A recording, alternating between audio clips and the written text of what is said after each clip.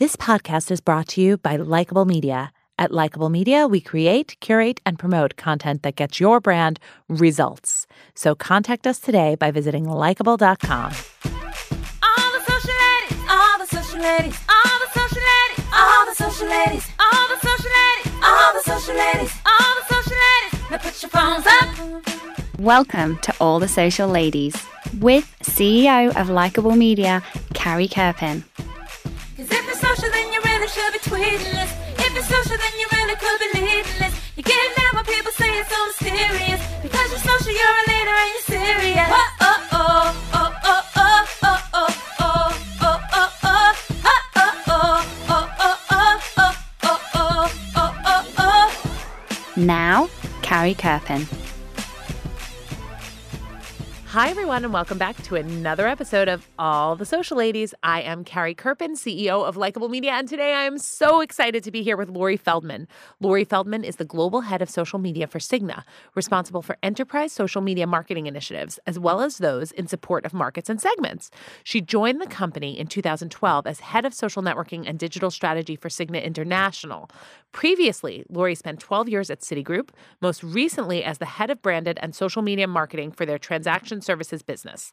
In this role, Lori was responsible for the editorial planning, creative development, and deployment of branded content, platforms, and social media programs. Before joining Citi, Lori spent 7 years as a marketing and creative services consultant with a broad global client base, including firms in pharma healthcare, technology, shipping, publishing, and e-business sectors. Before her consultancy work, Lori held a variety of marketing and advertising management positions at Gannett Newspapers, YM Magazine, CBS Fox Video, and Rolling Stone. So Lori has a wealth of experience to share with us today, but I will share with you my favorite fun fact about Lori, which is that she is the co-founder of Connecticut-based theater group Two Turkeys Productions and enjoys performing improv and sketch comedy when she is not performing marketing. So welcome, Lori. Well, thank you. Thank you so much, Carrie. It's awesome to be here. Oh, we're so excited to have you. And tell me a little bit of your story. You've got this really fabulous history in marketing, and then you also have all of this excitement around improv. Tell me a little bit of your story, of your beginning of your career and how you got to where you are today. Sure. Well, it's a bit of a showbiz story. I love a showbiz story. Moving a bit from showbiz to the business world, but I studied theater in university. I planned on being an actor. What I didn't plan on was unemployment and lack of money and security. Yep.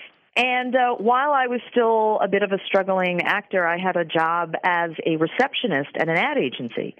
And I viewed that as an acting role. Like, I didn't know anything about business or advertising, but I played the part of the world's most helpful receptionist and most cheerily answered the phone. And my cheeriness kind of paid off as they started giving me more and more stuff to do that was not related to greeting clients at the front desk.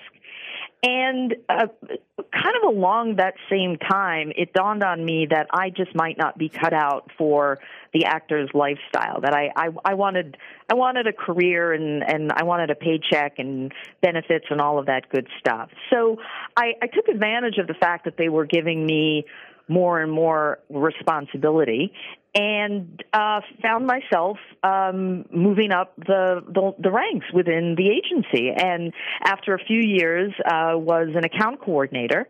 And from there, started to get different jobs, moving onward and upward. That's when I went to the home video company. So that's back in the 80s when there were home video companies.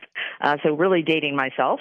And I found that the world of marketing and advertising and creative services was as close as I could get to being a performer, because I still felt that there was an awful lot of opportunity for creativity.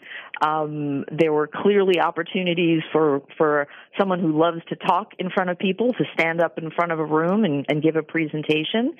And there was an opportunity for someone that loved coming up with ideas to have her ideas heard and having it have some significance to a business. And so very slowly and surely, I guess, over the years, I started to become more of a marketer with a creative background as opposed to a creative person that was pretending to be a receptionist. I love that because I feel like many marketers, had some form of love of theater or skill set in that space. That completely resonates with me.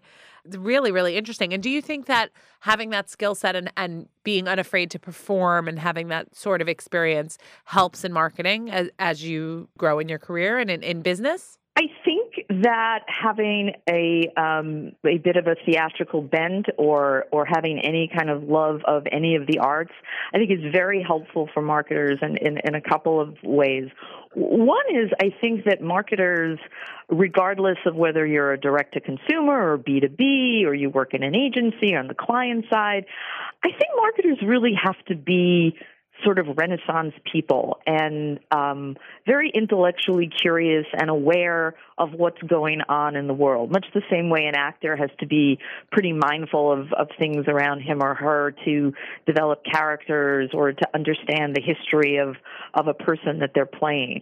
And I think that marketers, by nature, in order to do an effective job, really need to understand all aspects of the world around you. So understanding the business part or understanding marketing strategy or understanding the trends in your industry, that, of course, is really important. But understanding how it all fits into the world around you, particularly now, as the world around us has shrunken and the connectivity has gotten so, intense, that I really think that a marketer taking an artist's view of the world and being able to capture that into what he or she is working on as a product or service to get the word out really is integral into our toolkit. And so tell me a little bit about, now you are at Cigna. Mm-hmm. And as global head of social media. So tell me a little bit about how you're using social media at Cigna. Well, we are looking at social media in a way that I like to think of not just as leveraging it as a channel, but on a path to actually become a social business. In that, as social media has evolved in just the 10 years that it's been around, we see the adoption of social as a marketing tool, as a way to promote brand, as a way to support corporate communications, and I think many brands are moving along in that journey.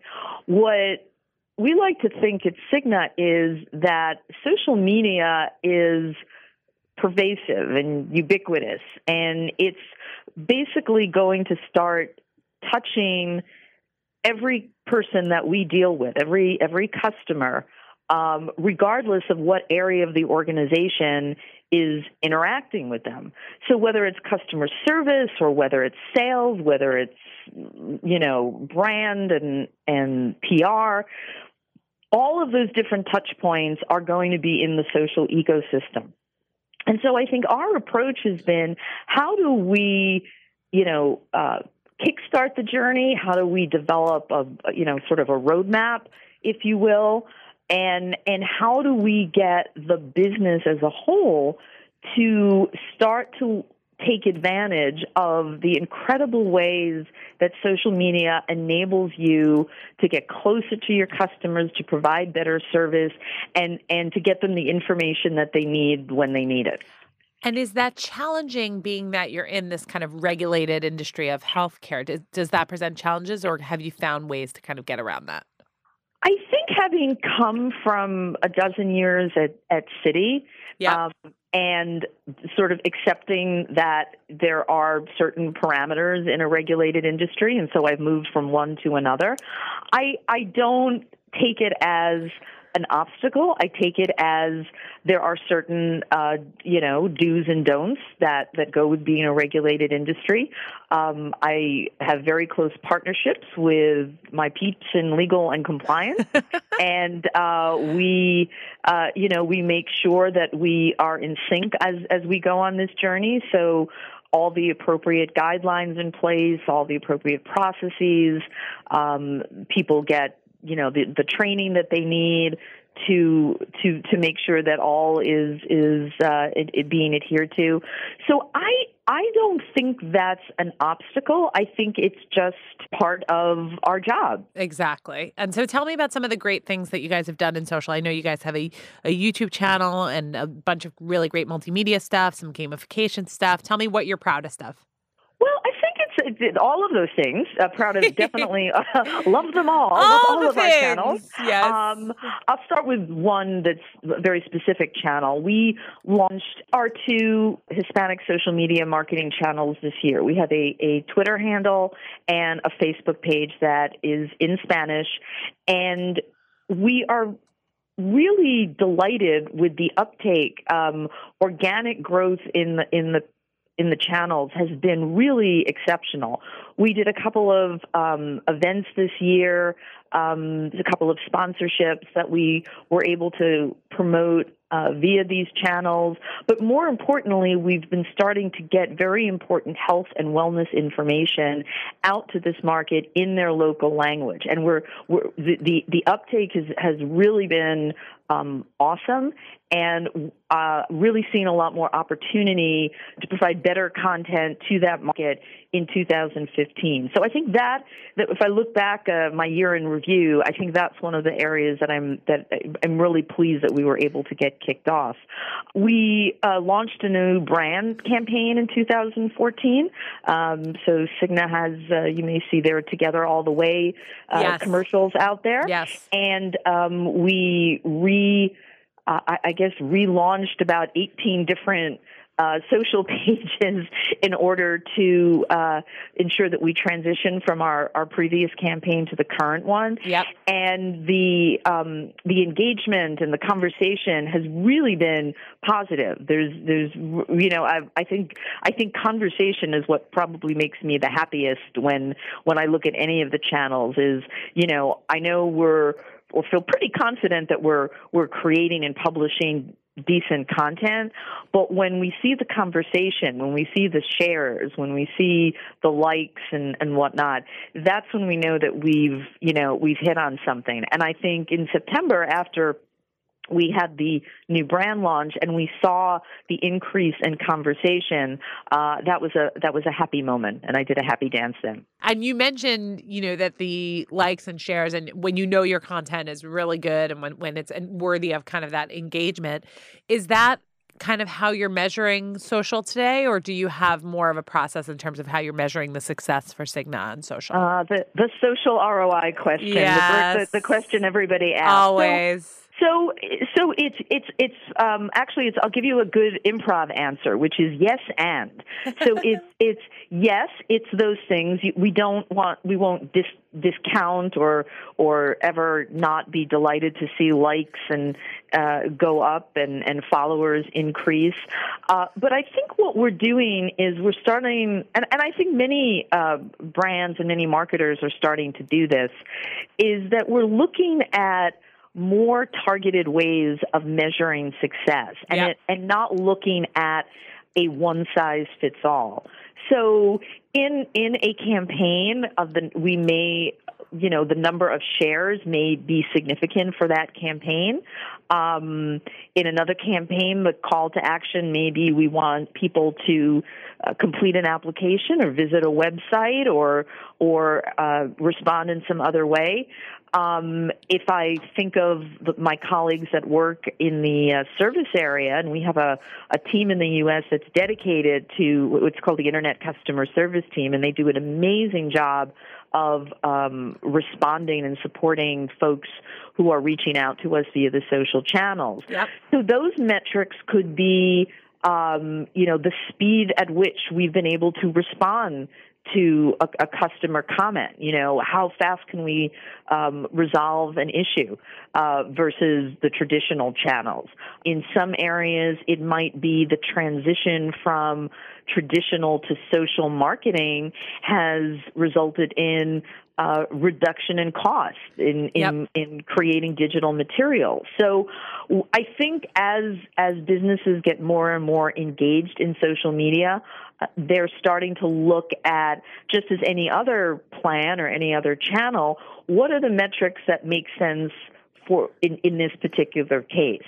And so when we do different programs, whether it's a PR campaign or a service initiative, or we're, looking at something that's more sales oriented, each one of those is going to have its own metrics and ROI.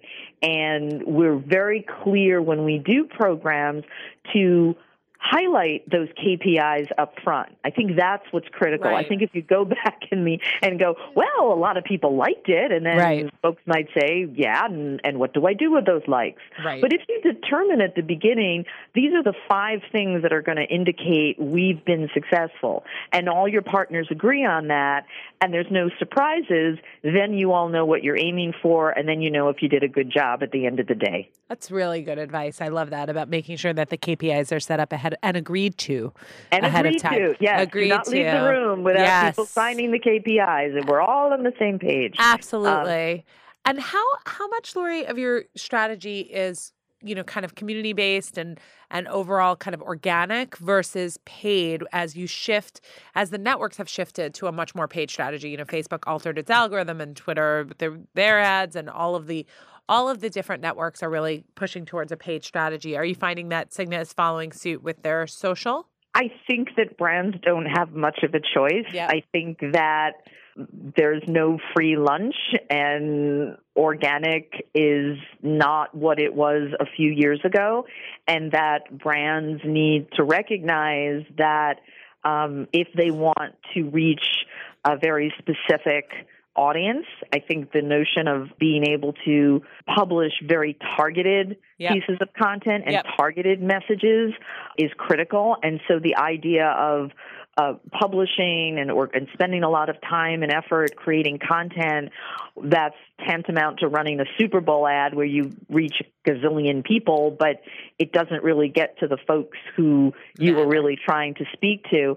So I think that it's still early days in this field, but I think that marketers are realizing that it's already started to mature enough that a combination of earned, paid, and owned media is what's going to help at the end of the day. And reliance on one or reliance on your organic posting is probably not going to bring the success that one is looking for. Absolutely. And what would you describe for Cigna as the biggest challenge right now in social?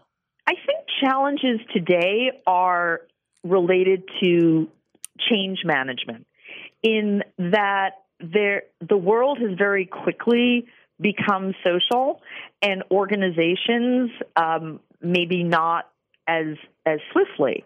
And so there's a certain amount of time that has to be spent in getting folks to evolve from traditional means of communicating or sharing information or publishing information or marketing.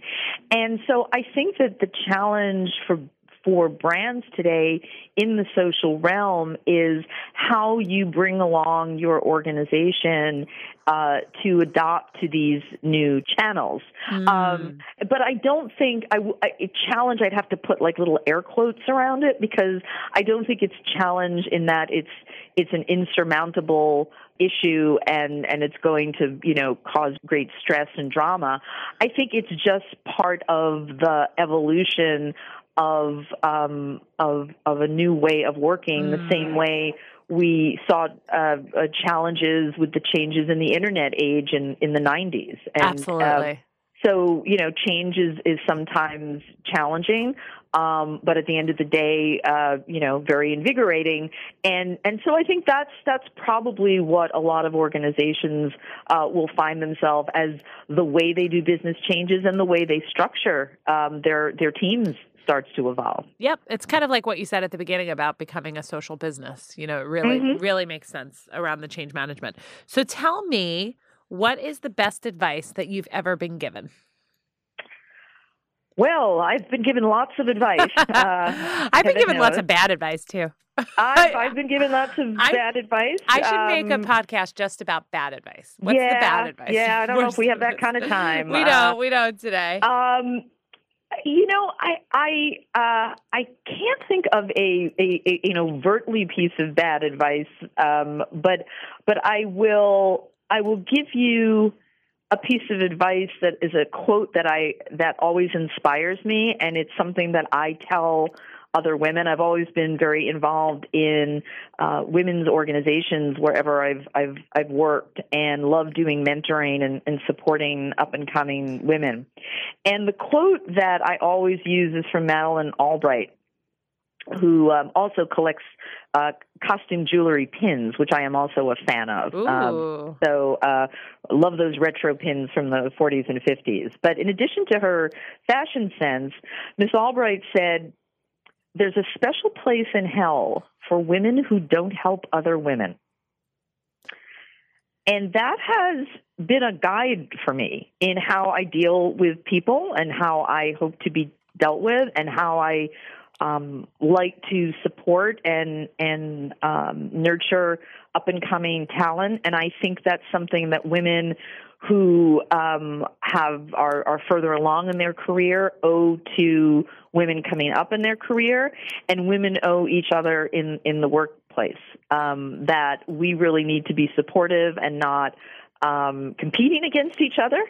And I just say, if you don't want to go to hell, just help your colleagues out, and all will be good, and no one will be hurt. I love it. I love it. And so if you're a young woman starting on your career, should you seek out other women to really help you throughout? And what's the best way to approach someone when you're looking kind of for somebody to help guide you through your career? So I would seek mentors and support from both men and women. I don't think it's necessarily critical to just, as a woman, to limit yourself to women influencers and mentors.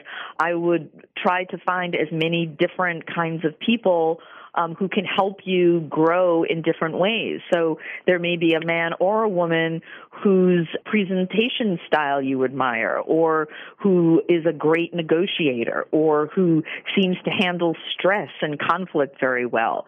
So having a network of people versus, one Uber mentor or sponsor might be the best, particularly as you're in the early stages of career. And the more folks that one can go to for advice, encouragement, support, I think the better off your career trajectory is going to be. I have a slew of people that I call for various and sundry things, and they're kind of, in a different niche, Yep. It's like someone that I need for, I'm having this particular thing going on, I'll call this person, or, I need some advice because I'm having a creative blockage and I need someone to help me in that. Yep. And so widen your net and look for men and women who are in different disciplines than you're in. It doesn't have to be, if you're a marketer, you got to go to marketing people. Getting that fresh perspective from someone who does something completely different can also be very enlightening.